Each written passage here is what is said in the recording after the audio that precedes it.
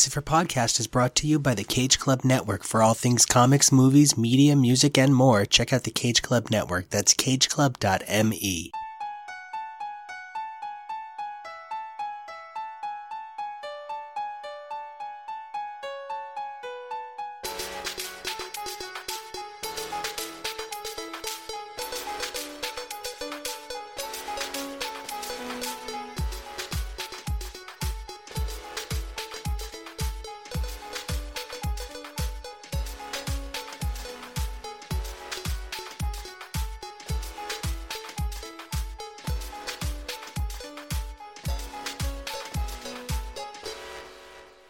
Hey everybody, welcome back to all new, all different Uncanny X's for Podcast, where we examine the Uncanny comic book franchise as it begins its multi-titled 80s expansion. I'm your host, Jonah. I'm Dylan.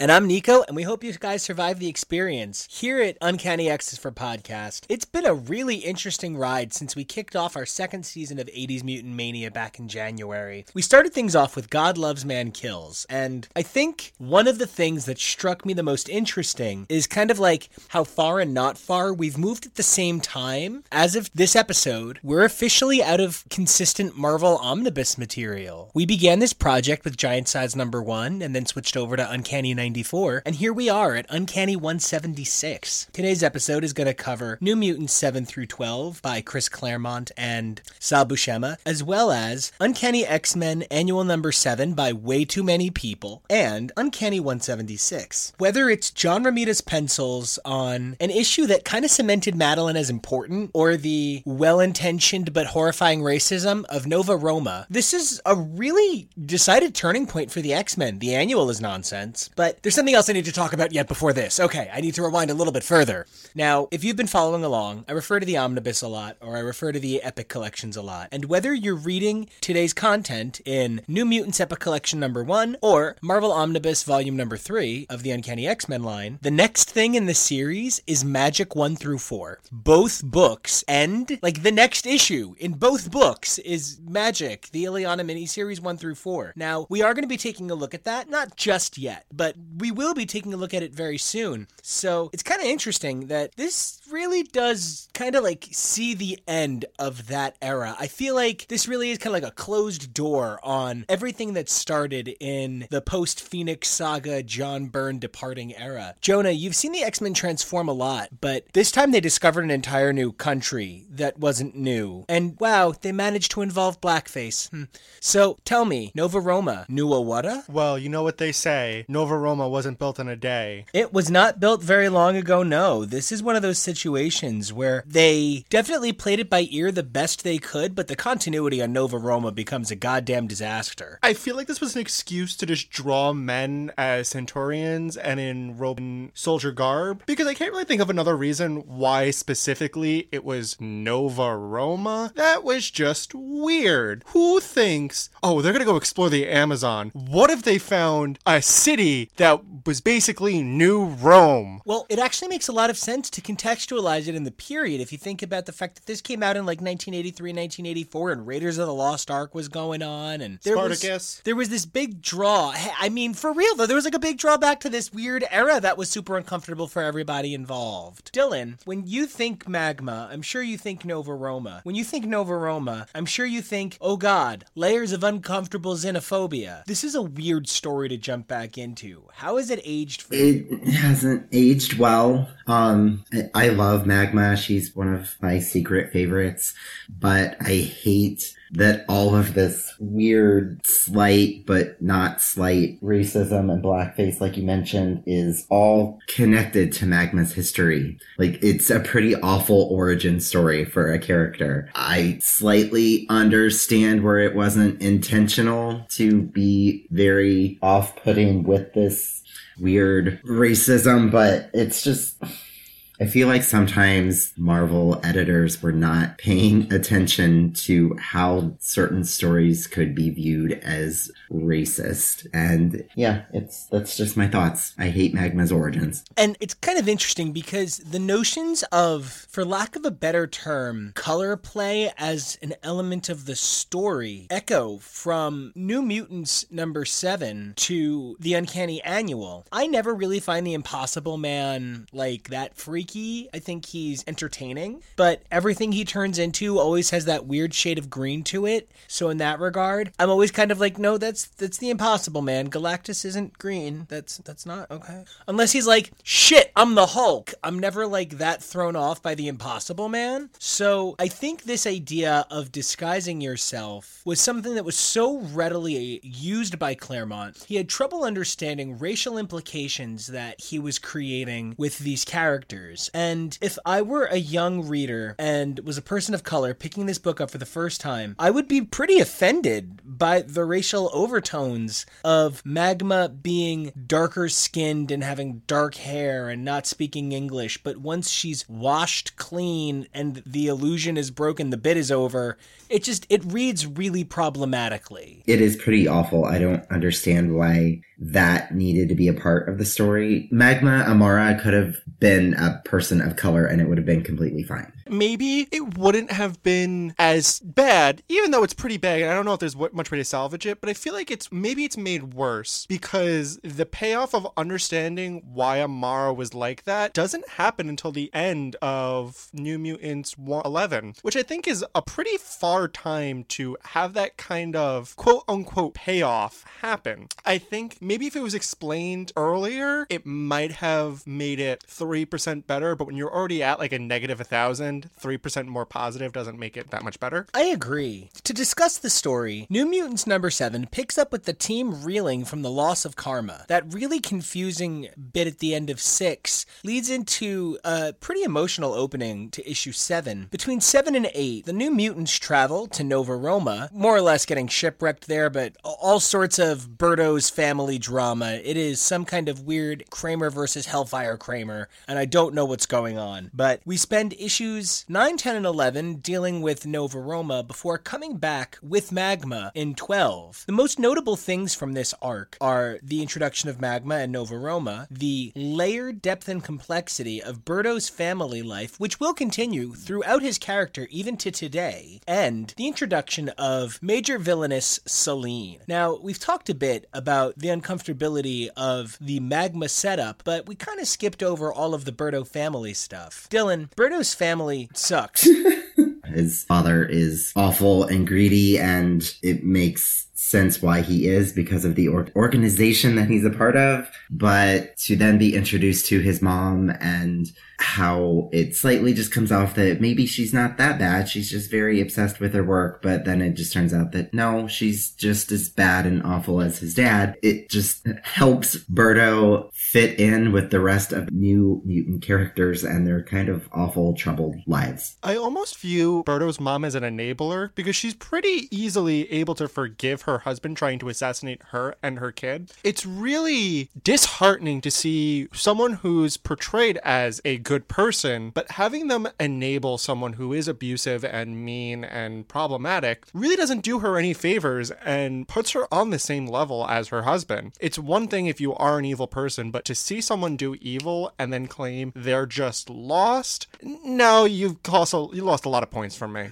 They just lost Karma, and Birdo is ragging on Sam for hitting some trees. And look, I'm not like, nah, it's cool, kill the environment. But I am kind of like, the dude made a mistake. Don't be an asshole, Birdo. Everybody's hurting right now. I also thought it was a weird road to Nova Roma. One of the things that was most interesting was Danny being like, oh no, Rain, you're overheating. Get naked and I'll make you think you're wet.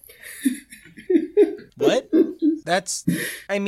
Okay, psychosomatic reactions, sure. But Danny, she's not actually wet. You can't convince a person that they've drank to the point where their body hydrates. Well, apparently with her power set, she can. I think she kind of mentions it with her practicing controlling and not just having to do nightmares with her projections. She's able to tap into somebody's mind and make them feel certain emotions. And even if they're not physically happening, like Rain Rain getting a hailstorm on her, Rain thinks it's real, so Rain's body is going to react that way. It's kind of how the human brain works. Even if something doesn't actually happen, you can trick your brain into doing a lot of different things and believing a lot of different things. So that's how the way I interpreted. However, it really wasn't that clear, so I understand where your confusion is coming from. It's one thing to say her mutant power is to bring out manifestations of someone's deepest fears. It's another thing to bring about her being able to create illusions so real it tricks somebody's brain. And that's the thing I think I'm getting at. You can only trick a brain so far. Her body does not actually have water now. Speaking of somebody's body, I don't know about you two, but I was a little uncomfortable with the amount of sexualization of Danny. It's one thing when it's happening to just Danny and not Rain, and that's really upsetting. It is kind of happening with Berto enough, and Sam is constantly shirtless. Not that I'm not complaining about it a lot, but there needs to be a fair treatment, especially with your female characters. You come across as an objectifier. Well, part of the problem is, number one, Shan had a really tragic backstory where I think sexualizing her early on would have been dangerous. But, I mean, Rain's a fucking child. So Danny's the only New Mutant left to sexualize, and that's almost explicitly why Magma was written I was going to say, for me, I kind of feel like it's just too much sexualizing for a book that's supposed to be about teenagers. Well, we were in the era of a very special episode. They were trying to keep this book at the cutting edge of, I guess, just say no, teens live real life culture. However, from real life to, oh my god, what a comic book character, Selene. Oh, finally, glorious, glorious Selene. I love her so much. She is amazing. Just the most ridiculous villain. She's like the lady version of Shadow King. I just love her and think she's bonkers, batshit, banana pants crazy. And Claremont has so much fun writing her as this over-the-top, like, really pulp villain. She is like an adventure comic evil sorceress. We stan a campy queen. We stan a campy queen. Even though I knew that these issues were going to have the awfulness of the blackface with Magma, like I said, Magma is one of my favorite characters, and Selene is one of my favorite villains. So yes, I knew this was coming, and I was a little afraid of it, but I was also just very happy because Selene is one of my favorite villains, and she's awesome. Like you said, she's this weird witch, mutant, vampire, whatever, any type of evilness that happened that was campy in the 80s all mixed into one, and it's amazing. Because it says something interesting about where the New Mutants are going to go that the X-Men kind of can't. The X-Men are streamlining to this much more realistic drama, and then to look at Magma, she is visually different. Soon we'll have Warlock, visually different. The villains here are Selene and Nova Roma, this almost playset era adventure. The contrast of what the X-Men are going through to what the New Mutants are going through. They're finally getting their pacing as their own kind of book, and while I feel the Nova Roma stuff kind of wraps up way too quickly, it just sort of feels like it's suddenly over, I find issue 12 really fulfilling. It's almost like issue 12 completes the narrative that began in Marvel graphic novel number 4, which introduced the New Mutants as a team. I maybe felt I had to wait a little too long for that payoff, but I know it was a different era. I just feel like at the end of 12, it's finally like a real team, and I don't know if that's because Shan sort of comes off like the weird, distant older cousin who goes away to art school and comes back like an intense lesbian, or With a bionic leg. With a bionic leg, or if it's that Magma just has that I don't wear a shirt kind of like I'm easy fun vibe. She is a simpler read than Karma, who is wrapped up in the pain of the American involvement in Vietnam. The way I saw Magma, because this is my first introduction to her, and I will say this, I was not expecting a New Mutant to appear and to be joining the team so soon, though it makes sense because I have no idea if and or when Shen will be back. Especially with her design, I almost saw Magma Amara as the Storm stand-in for this group. She's drawn very similar to how Storm was drawn when Storm goes into her primal goddess and can't control her powers. Amara is scared of her powers and not understanding them and killing innocent people and becoming evil. And it's this similar parallel of, does she have a duty to help, or is she too afraid of her powers? I found it very similar to Storm, so it's almost that she's a stand-in. And not that I don't think she can be her own character, but it's almost as if Claremont needed a basis for a character to get comfortable writing someone new, like using a template. Yeah, like the Elemental template and the Hothead template and the Boy Next Door template. I really see that. Dylan, does it feel like the real New Mutants to you yet, or are you still waiting for a few pieces? I would say by the end of these issues, so by the end of issue 12, it's starting to feel like the New Mutants that I love. With the addition of Magma, it just kind of, even though it was only a few issues, the group that we had of Shannon, Rain, and Danny, and Sam, and Berto, they just all kind of seem to mesh well with each other really, really quickly. And I kind of think that was too quick. I think they still need to learn about each other more and find differences. And just when they throw in a new character like Amara, it helps you feel like the X-Men and the mutants are a real thing that's happening, and that it's not just, oh, it happened to 5 kids and no other kids would ever join the New Mutants type of thing. So this is the beginning of me really liking the New Mutants because of the additions and adding new personalities to the team.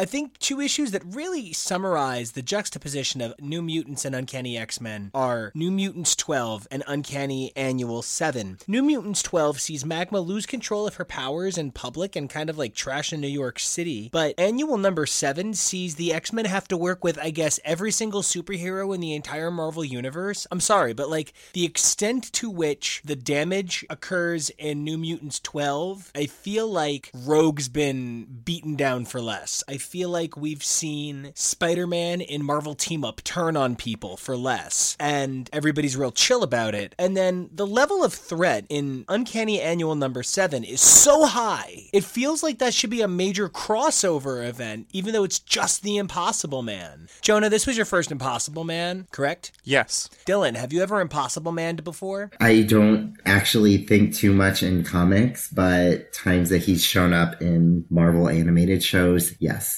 I think the severity of these 2 issues really captures the differences they're trying to play. In Uncanny X-Men, the world might end, but in New Mutants, it's just growing up. I would agree. The issue itself, because of Impossible Man being Galactus, and then just the severity of basically the attacks on everyone in the book, it really should have been more than just 5 or 6 X-Men dealing with him. It kind of also, I feel, in my own way, kind of feel like it takes away from it being an annual book, because, yeah, annuals are usually just one-shot issues, but not when you have a villain that is pretending to be a Galactus. This should actually be even a longer story, too, just like you mentioned, the whole Nova Roma needing to be longer. I feel like this annual should have been like a story that spanned through like 2 or 3 different annuals.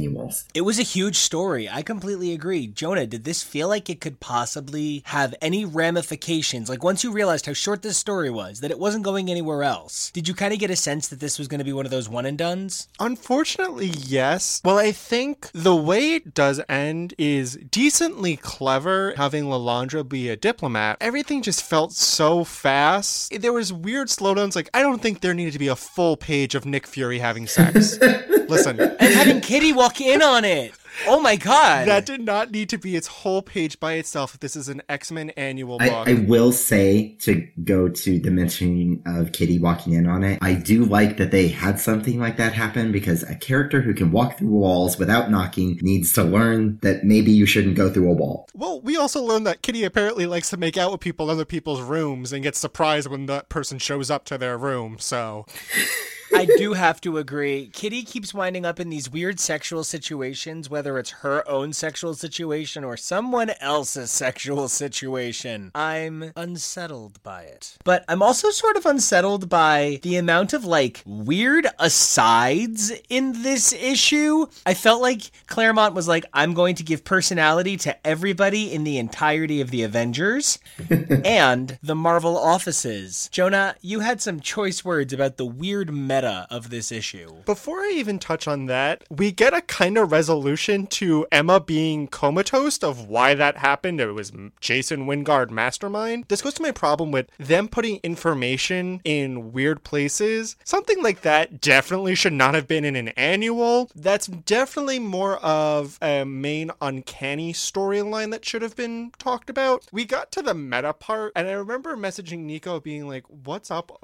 What? It's just weird. It really is just weird. I don't think it's bad. I think I got a good maybe 2 chuckles out of it, but it felt like a SNL sketch. That is the best way I can describe it. Well, and because the whole thing, it turns out, is a scavenger hunt that the Impossible Man has orchestrated, and it all goes away if he just gives everything back. Oh.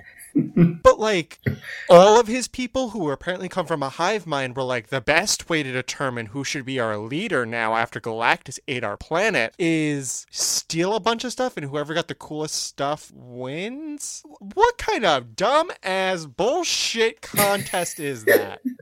Well, all I know is that, inexplicably, this book has, like, Michael Golden, Brett Blevins, Bob Wiyakek, Tom Mandrake, Terry Austin, Brett Breeding, not sure who he is, Bill Anderson, Steve Leialoha. There were just so many people on this annual, and it feels like this annual should have been a bigger deal, but, like, this annual doesn't come to mind when I think about this era of X-Men. It's a pretty forgettable story. It kind of exemplifies why I think the annual format as we knew it died. I really wish I could say that I would never see the Impossible Man in any X-Men books in the future of this show, but I know that's an incorrect answer. And if I'm remembering correctly, I know it'll be way, way, way in the future from now, but I'm pretty sure there's even a really boring X-Force annual that also has the Impossible Man. That sounds about right to my memory, yeah. I think my problem with the Impossible Man from when I read him is, like, he's a half fourth wall breaking character. Like, he has the attributes of a character that would be breaking the fourth wall, but he doesn't actually do it. Yeah, he's definitely a fourth wall breaker type, so that he didn't hear was sort of surprising. However, from an issue with far too many creative credits to list to an issue with pretty simple credits, Claremont and Romita on Uncanny 176, Scott's Honeymoon or something. I am a Madeline fan, but this issue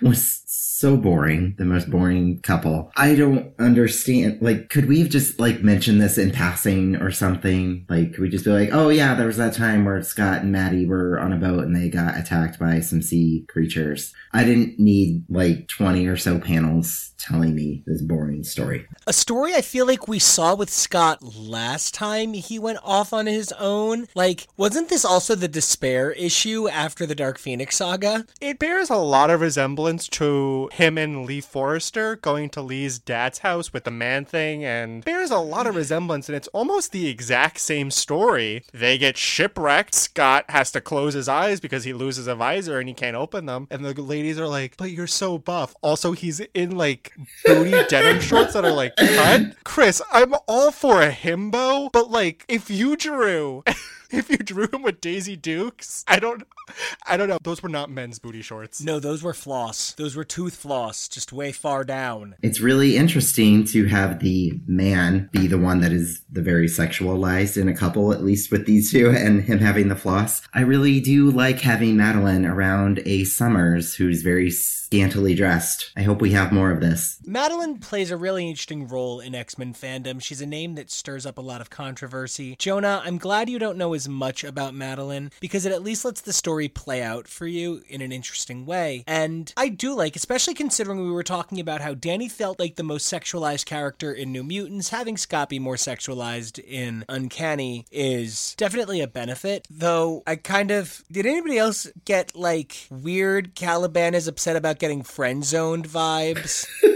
I think Caliban just misses him some kitty. No kitty for Caliban. Let me say this. I was shocked to find out that Caliban is apparently one of the founding Morlocks. That was something I heard and read. Which is weird because didn't they say they've been down there for generations? Yeah, I believe they did, which doesn't make sense as to how Callisto just looks very young-ish, so how she would be one of the founders. In my heart and in my mind, Linda Perry plays Callisto. Oh, I like that. The latest issues we've been reading, one problem I'm encountering is that he's focusing on very specific characters. This is an X-Men book. The only current X-Men who appeared was Wolverine. Where is the rest of the team? Well, we had that wonderful, weird, creepy Fire and Damnation sequence where everybody watched a politician be like, all of the X-Men have to die, and they introduced, love of my life, Val Cooper. Not Val Homer. No, Val Cooper. She's going to play a really pivotal role for the next 200 issues. I'm a Val Cooper fan personally, but 176 definitely felt like a regrouping issue. Like, he finally got through 175, all of the Mastermind stuff he'd been paying off, nobody in space, no more Brood. He had the New Mutants set up, they were on their way, they were doing the Nova Roma thing. He could catch his breath, figure out what he's going to do next, and to be completely real with you, what he does next is meander. This did feel like a meandering issue, and like he had to play the game of, I need to buy time, because not much really happens in this outside of wrapping up what Scott's doing with Madeline, which is going on a honeymoon, and also being tentacle grabbed by a squid, that the Morlocks are up to something and planning to do something, and that the US government is now very aware of mutants, and that all these other countries have mutants, and they're like, we need our own team. I wonder how long that's gonna last. And it's really interesting that you mention that there was like a kind of like a tentacle porny thing to it, because we know around this time Claremont was reading manga and watching anime because it super influenced him on Wolverine. So, dear God. I do also think that the X-Men are kind of in a holding pattern for a minute because we're dangerously close to Secret Wars. And the plot of Secret Wars involves everyone disappearing in 1 minute and reappearing roughly a few days later, but for everyone who disappeared, it was a year. And that story plays out over the course of a series that was told over a year. So it feels very much like Claremont knew where he wanted to go at 181, but just couldn't get himself there yet. Dylan, when you think of X-Men solo stories, specifically Scott ones, does this one come to mind or does this one fade into the background? Fades into the background. I remember it as whenever Madeline first showed up, Scott had some really boring stories with her that don't affect any part of Scott's future history. I mean, his future history consists of he was with Madeline for a while and that's it. There's no relevance to this octopus attacking him or any other boring story that we've read of them so far.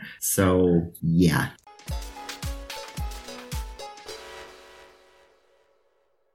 Hey everyone, this is Kyle. This is Regina. And we are here to give some little back information about Nova Roma and the characters that reside there. So, in this week's episode of 80s Mutant Mania, the guys discussed the New Mutants' trip to Nova Roma, where they met Magma, and they also encountered a character named Selene. So we figured we'd give a little backstory on this whole area and Selene, since we are starting to see some hints of at least Selene in the Dawn of X titles. So Regina, I'll admit I don't have a lot of experience with the Nova Roma storyline. Would you be able to tell me a little bit about the country and how it came to be where it is? Sure. And of course, as with most things X-related, it's a little bit complicated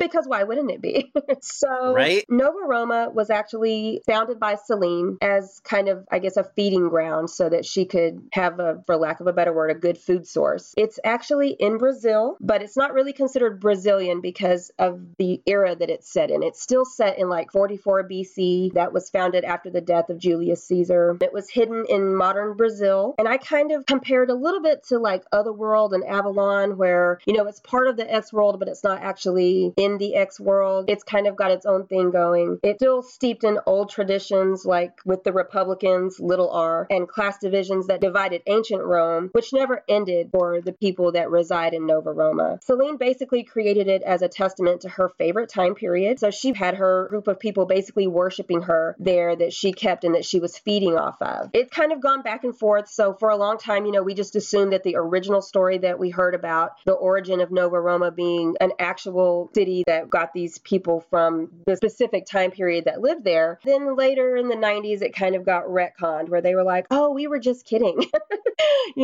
Wait, seriously? Right. So they're kind of like, well, it's not actually descended from these people. What it is Selene brainwashed a bunch of people, dumped them there so that she could feed on them. But they're not really, from this ancient tradition. They're just brainwashed people that are there that she's feeding off of. Wow. Then that's insane. Because of course they did. Then they switched it back and said, oh no, we were just kidding. They really were the descendants of this specific era of Julius Caesar's people. So it kind of gone back and forth. The most recent visit that we've had with Nova Roma, the assumption is that it really was this hidden city that Selene founded with these original people descended from that particular era, and they kept to that particular era. They don't have technology. They're still practically wearing togas. They still have like senators that kind of rule the classes there. That's kind of where we are as of right now, as far as we know. Okay, so with Dawn of X, we're seeing that Selene has a kind of synergistic connection with the functioning of Krakoa. Do you see that as possibly causing a problem in the future? Selene is such an interesting character, and I want to dislike her because of her villainous capacity, but I love her. So it's interesting because she's been kind of put in charge of monitoring Krakoa, and she's got this thing in common with Krakoa that they both siphon off the energies of other mutants. So I am interested in kind of seeing how is this going to work? How is this going to go? Is she actually going to be able to fulfill her proposed duties without doing something nefarious in the future? I'm wondering if at some point they're going to bring Nova Roma. And Nova Roma is actually, when I was looking into some information about it, it has only appeared a few times. I think on the Marvel directory, they only have 11 actual appearances of Nova Roma. Most of the appearances are outside of Nova Roma between Selene and Magma, and they refer to it. There's a couple of issues with Empath and his adventures with Amara when they were there. So it's kind of interesting to see how is this actually going to pan out. Okay, so am I correct that Selene was part of the Hellfire Club as well at some point? Oh, definitely. She started out when we first meet her, or I guess when we first meet Magma, she is participating in, this kind of situation where she's got this group of people that are all worshiping her, and they're basically sacrificing people to her. Amara's father had sent her away because he knew that she was kind of on the list of people to be taken by Selene. So she's running away, and the New Mutants meet her, and her father ends up saying, okay, after all of these adventures, I want you to be safe from Selene. I want you to go with these new people, meet this larger world that's out there that we don't even know about. We don't know how to live in that kind of world, and then come back later and share what you've learned. So Amara runs off with the New Mutants. At some point she meets up with Selene again, and Selene is like, oh, I'm going to get this girl. This girl is mine. I mean, at that point, we don't really know that Amara is actually Selene's granddaughter. Oh. Right. So, of course, they've got family drama thrown in here, too. She eventually crosses paths with the Hellfire Club, and Selene is like, look, I want in. I think that this group is going to be able to help me achieve the goals that I have. So she does become part of the Hellfire Club. She's got her little dominatrix, Black Emma Frost's version of her Black Queen outfit. So she does join the Hellfire Club and use that as kind of her means to get to Amara and to actually Rachel Gray for a little while. They had a lot of interactions for a little bit. Amara and Rachel Gray actually went up against Selene around the time that she was joining the Hellfire Club. And that's really kind of when we see Magma's real characterization starts to come out, because she's kind of a little bit of a cardboard cutout for a little while. Right. But then we see her fire, and she wants to get revenge on this woman who has basically terrorized the people of Nova Roma for a long time. Amara is like, this chick is evil, and I'm ready to destroy her. Okay. That's kind of where we see Selene come in as the Black Queen of the Hellfire Club. And, she's a member of the Hellfire Club for quite a while. Do you think that connection might reappear in the Dawn of X titles? Maybe as something that Nico, Jonah, Dylan, and I have wished for as the Lord Imperial, maybe? That is a really interesting question. When the mutants are coming to Krakoa, and one of the things that they espouse is that, whatever you did before, that's your old life. You're forgiven for all of your past sins. We're creating a new people here, a new culture. I wonder if it's going to be that easy for Amara, because Selene did kill her mother. I don't know if you can ever really get over that. So okay. I guess we'll kind of see. It's going to be an interesting ride. It definitely will be. So until next time, Regina, where can everybody find you? You can find me on Instagram at theredqueen_on_IG. And where can I find you, Kyle? You can find me on both Twitter and Instagram at Drantis82. So until next time, everybody. Bye. Bye.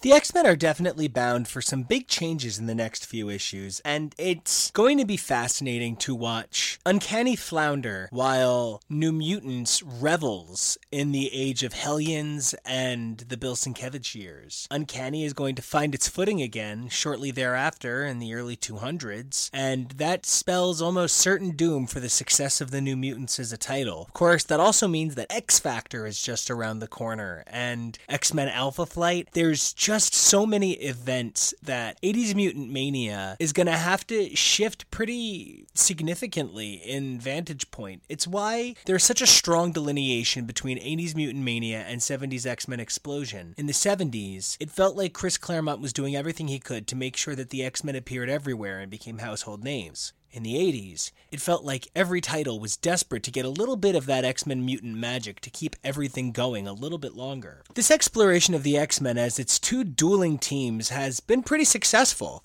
I've been happy with the outcome of intermingling X-Men and New Mutants as a single line. The narrative is clear, and the perspective on both books is starting to develop in its own way. The X-Men are going to deal with larger-than-life situations, while the New Mutants, handle shoplifting at the mall. And it's an important distinction that changes how the X franchise operates. Until we get there, it's been a pleasure as always discussing this material with you guys. Dylan, other than here on We Are Krakoa, wearekrakoa.com, and all the different facets of the amazingness that is the Cage Club Network, where can everybody find you online? Everybody can find me online on Facebook at my X-Men group that is titled House of X. Or you can find me on Instagram at Warpath_Dylan. That is Warpath_DYLAN. Jonah, where can everybody find you? You can find me choosing my villain name as the weapon that I hold and having no other discernible personality. Yeah, okay, no, jumping back into the episode for a minute. Axe is the dumbest fucking thing. I don't know how I let this go. He is like a mean racial stereotype, and he's kind of hot, but number one, that dumb hair that looks like a mane, and that dumb chin pube that he has. I mean, boy fills out a pair of jeans. But Axe is the dumbest fucking villain. I mean, his name should just be Buka, and his power should just be scaring people. I kind of want Axe to come back now. I need him to return with a new modernized, sexy look. Hatchet. Yeah, it's actually an ergonomic axe. He developed arthritis in the late 90s, and he started getting to work developing a patent for an ergonomic supervillain axe that would allow him to strike hearts in the fear of good guys, and also preserve what little cartilage he still had in his elbow. It was a daring, trying time for him, so he called together as many supervillains as he could. It turns out Dazzler's sister, she started to have trouble with her knees, so she needed a death touch walker that wouldn't death touch to death, because she can death touch a walker to death, right? So she also reached out to Warlock's dad, Magus. You haven't met him yet, but he has terrible back problems, right? And Selene has a heart blockage. She has narrow arteries, and she really loves cheeseburgers. I really thought you were going to go someplace with him being the person that created Axe body spray, but I like the story you came up with way better. No, I like the Axe body spray better. Fans, only you can decide. It is officially the greatest lineup of all time. It's the creation of Axe body spray versus the creation of, Disable the Villains Unite. Call in now. We're standing by. We are absolutely standing by. Only you guys can decide who will get the dazzling mutie.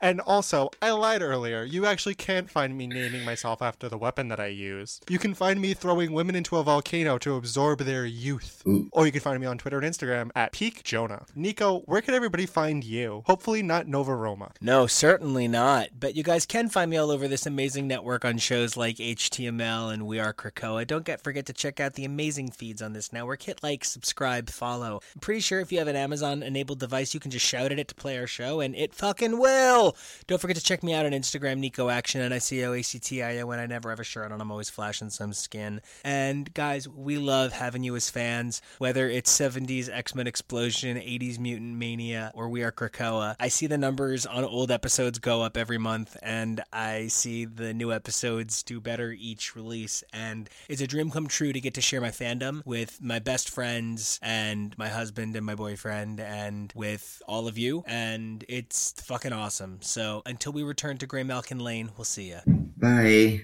Goodbye.